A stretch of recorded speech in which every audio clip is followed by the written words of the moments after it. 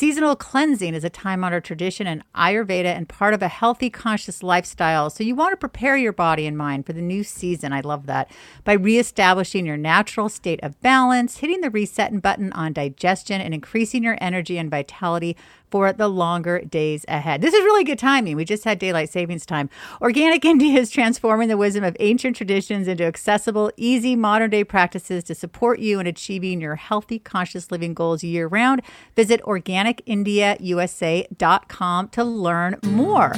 New to the living healthy lifestyle or a healthy living veteran, this is your place for honest answers. Naturally Savvy with registered holistic nutritionist Andrea Donsky and health journalist Lisa Davis.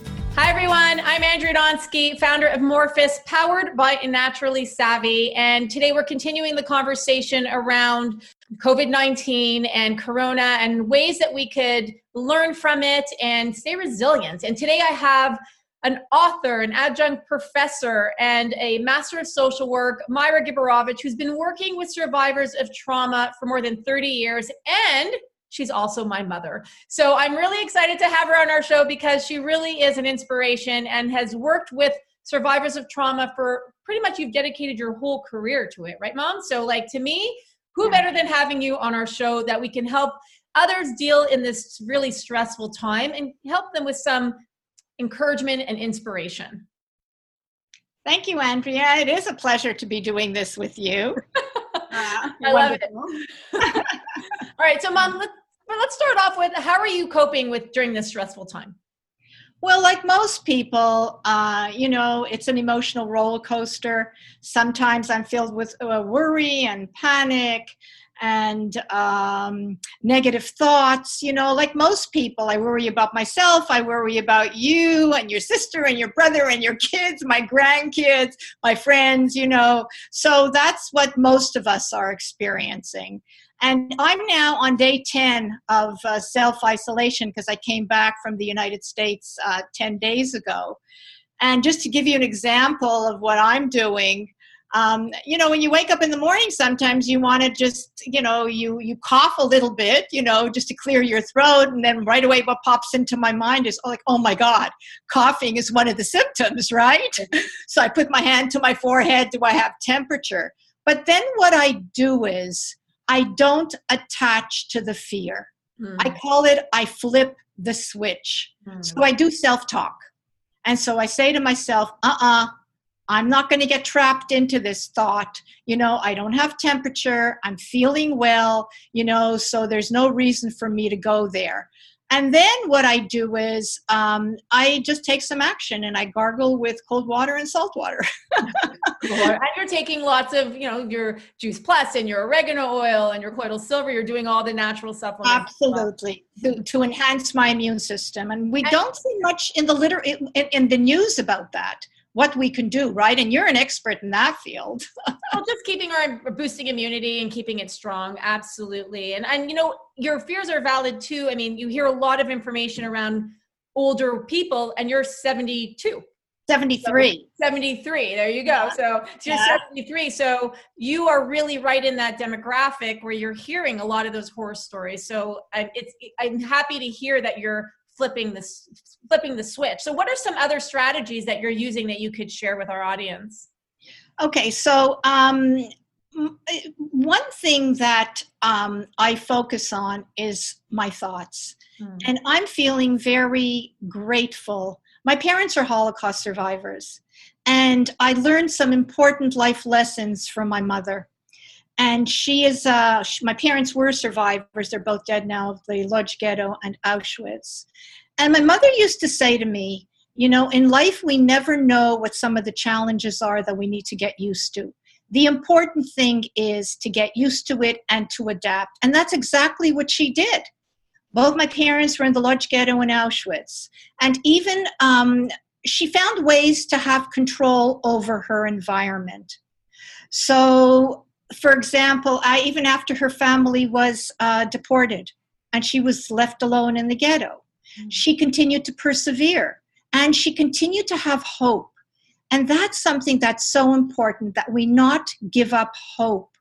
that we not go into what the literature calls a state of learned helplessness, where we feel we absolutely have no control over the situation. We do, in very small ways, whatever it is that we do, our behaviors, our thoughts, our actions, all that helps us to cope better.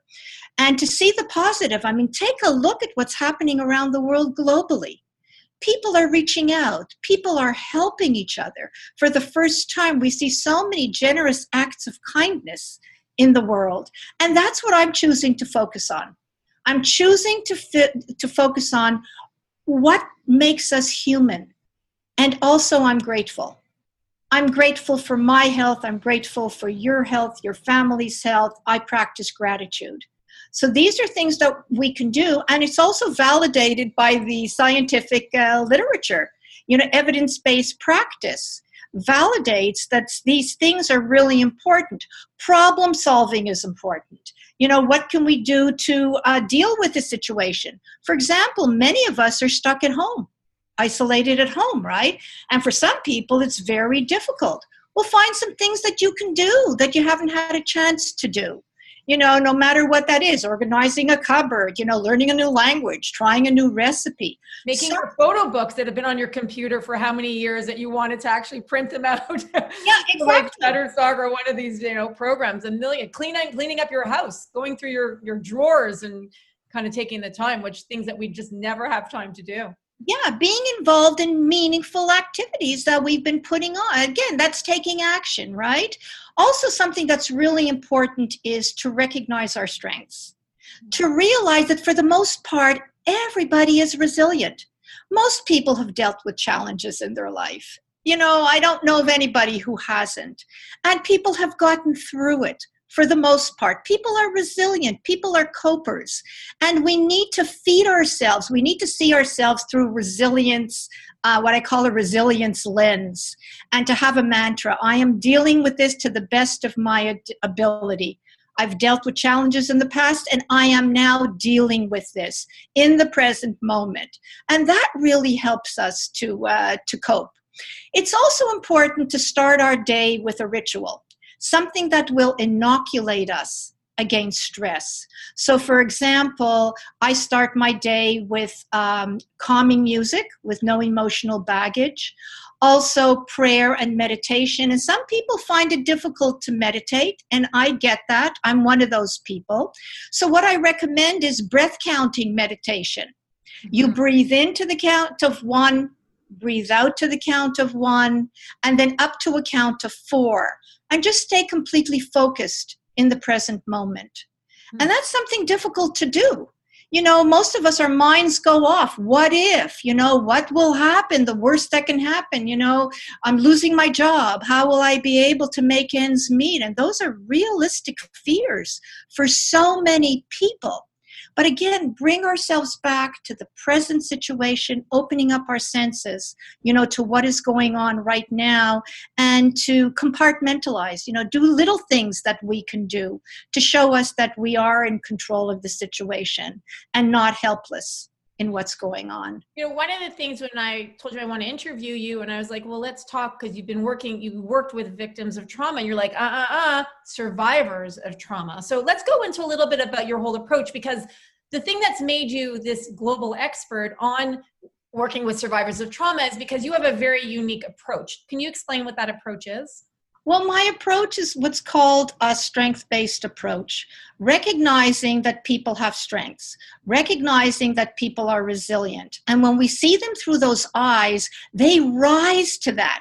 And who better to teach us about life's challenges than survivors who have gone through horrendous experiences, life and death experiences, and for them to teach us how they've coped. And some of the things that the literature now is showing is ways in which they have coped, being problem solving, having a positive attitude, helping each other in spite of the horrendous experiences, staying connected to each other, participating in their rituals of their religion, not giving up. These are all the things that now the literature is saying, this is what helps us to cope. But my life has been devoted, and that's what I've learned from the people that I've worked with. And it doesn't mean that people don't have post-traumatic symptoms. They do. There are vulnerabilities, and it's a normal and natural thing to have post-traumatic symptoms. But the vulnerabilities and their strengths coexist. And that's a lesson, and we're the same. You know, we may feel fearful, we may feel worried, we may feel anxious, and that's a normal and natural response to what is going on in our outer environment. But we're also resilient, and we're copers, we're thrivers, we persevere. So it's a dual type of existence, and that's what my career has been on. And sometimes when we can't see us as being resilient, let's say we fall into despair, it's important to be reminded to turn to a friend, to turn to a family member, to turn to a therapist that reminds us of how resilient we are. And we begin to see ourselves through those lenses.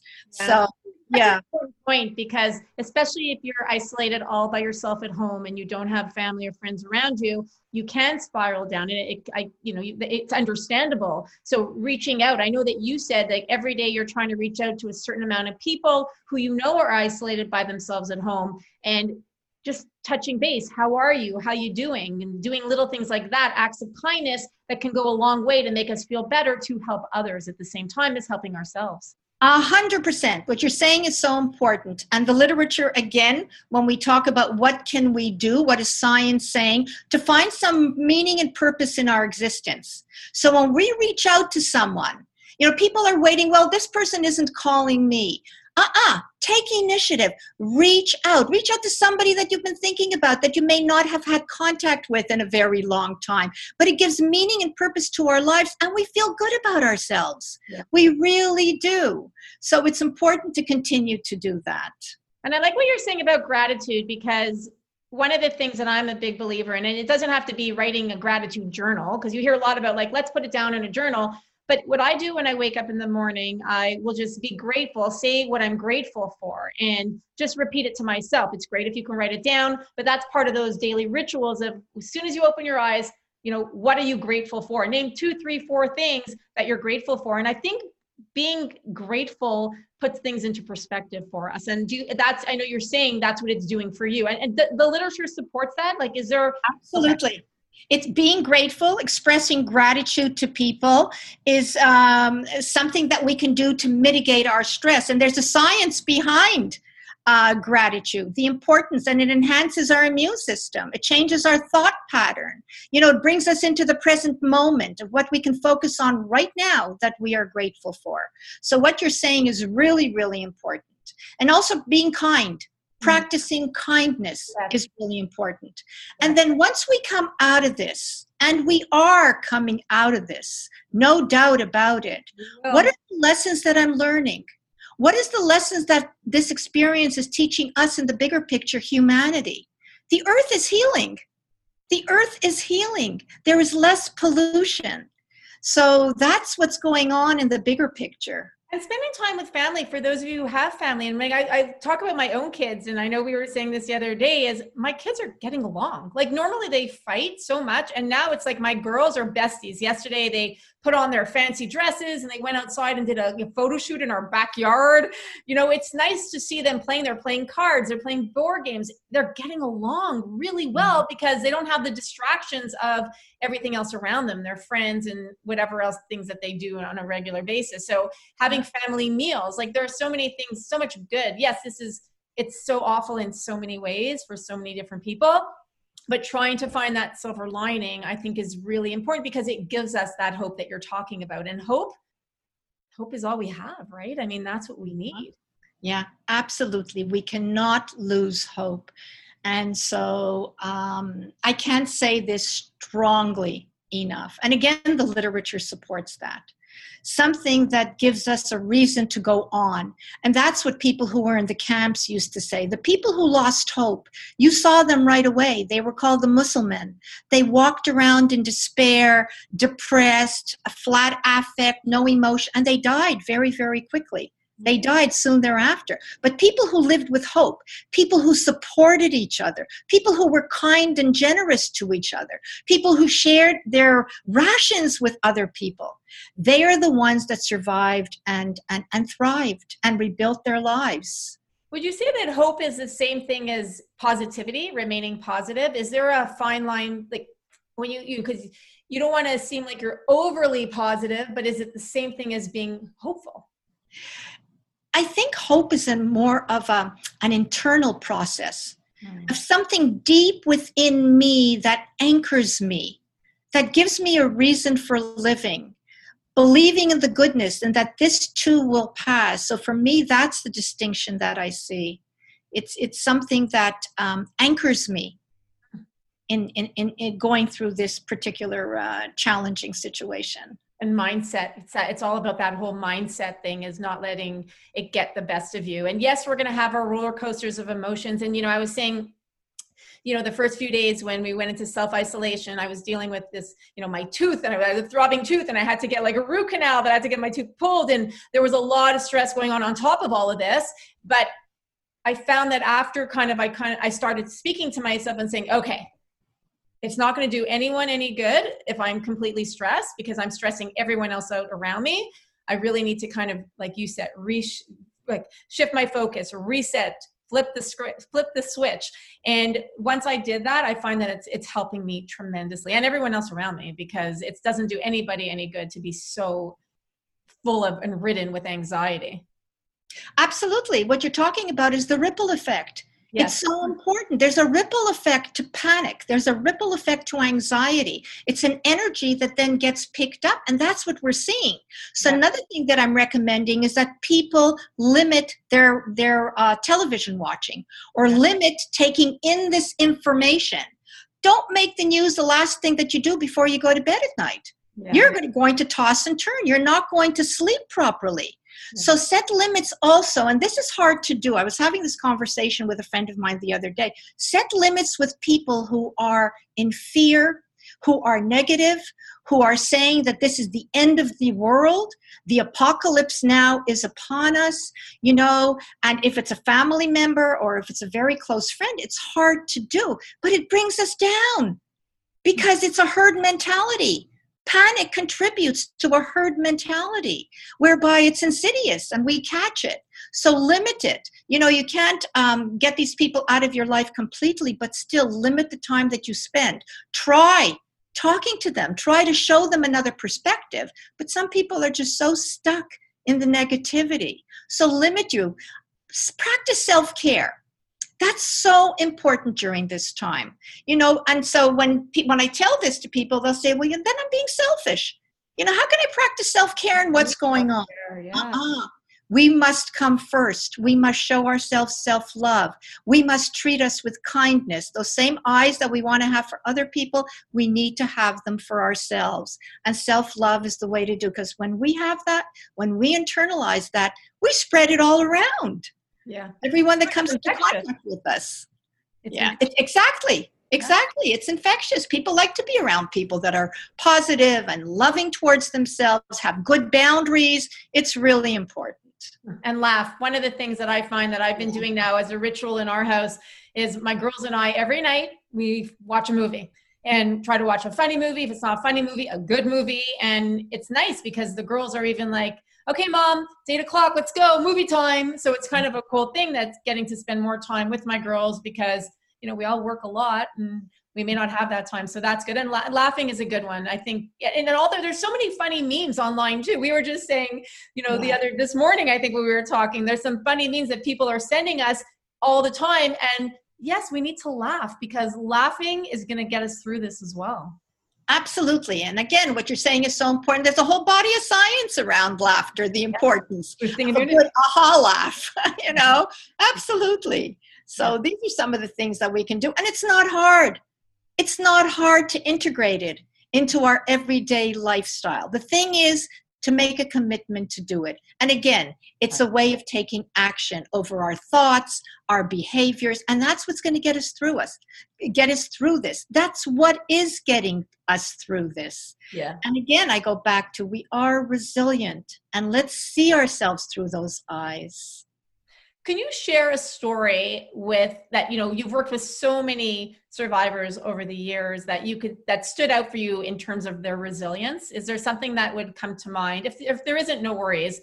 But, if there's something you're like, yep, one or two stories that you're like, yep, this person. So it's like inspiring us to have that resilience and that hope at this time.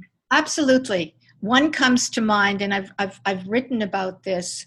In Auschwitz, there was a young girl, and she was 18 years old and wanted to celebrate her birthday. And so she didn't know that her friends in the death camp, they were putting away their rations of bread and putting together a little heart for her. Mm. In the midst of this, they used their rations, they used spit to soften it, and put it together in a little heart for her on her 18th birthday. Now, if that isn't inspirational, I don't know what is. To talk about the importance of community, of social support, of not losing hope, and participating in the rituals. Yeah. Having a birthday party. Think about that. Yeah, it's my daughter's birthday. Casey's birthday next week. She's turning 15, and she's so upset about the fact that, she can't do anything. And we're like, well, we'll have a virtual party. We'll bring the whole family in, and we'll just do it through, thank goodness we have, and we're so blessed we have internet, and it makes a huge difference. Absolutely. Absolutely. We can still participate, but we need to be creative in finding ways, and how are we going to do that? Exactly. So, yeah. Well, thank you so much, Myra. This is Myra/Mom. This has really been inspirational. This is great. And I think this is going to help a lot of people in terms of making a difference. And I know that you have a book that you wrote. If people want to learn more about your book, I know currently your website is down, unfortunately, but you have a book if you want to share that, if people want to learn more about what you do and how you can help survivors of trauma. Yeah, it's called Recovering from Genocidal Trauma, an information and practice guide for working with Holocaust survivors. It was published by the University of Toronto Press in 2014, and I'm glad to say it's circulating the globe. But with your permission, Andrea, I'd like to end with a very inspirational quote from Anne Frank. Of course, please. So let me get it. And I am inspired by her words. And for those of you who don't know who Anne Frank was, she was a young German-born Jewish diarist and aspiring writer. And she and her family hid in an attic in Amsterdam for 25 months. And she died of typhus in 1945. She didn't survive, but her diary did. And in her diary, she wrote, "In spite of everything, I still believe that people are really good at heart. I simply can't build up my hopes on a foundation consisting of confusion, misery, and death. If I look up into the heavens, I think that it will all come right, and that this too will end, and that peace and tranquility will return again." Now, if that's not inspirational, you can read it in her diary online. I don't know what is. So that feeds me and that nourishes my soul at such a deep level. Well, thank you for sharing that. And thank you for all of you who are listening and watching. And if you got value out of this interview, please share it with everyone you know, because it really helps get the word out there. We want to help as many people as we can cope and remain resilient during this difficult time. And if you haven't subscribed to our channel, please subscribe and give us a big like. So thank you, everybody. And subscribe to our podcast if you're not a subscriber there too, Naturally Savvy. Have a great day, everybody, and stay well.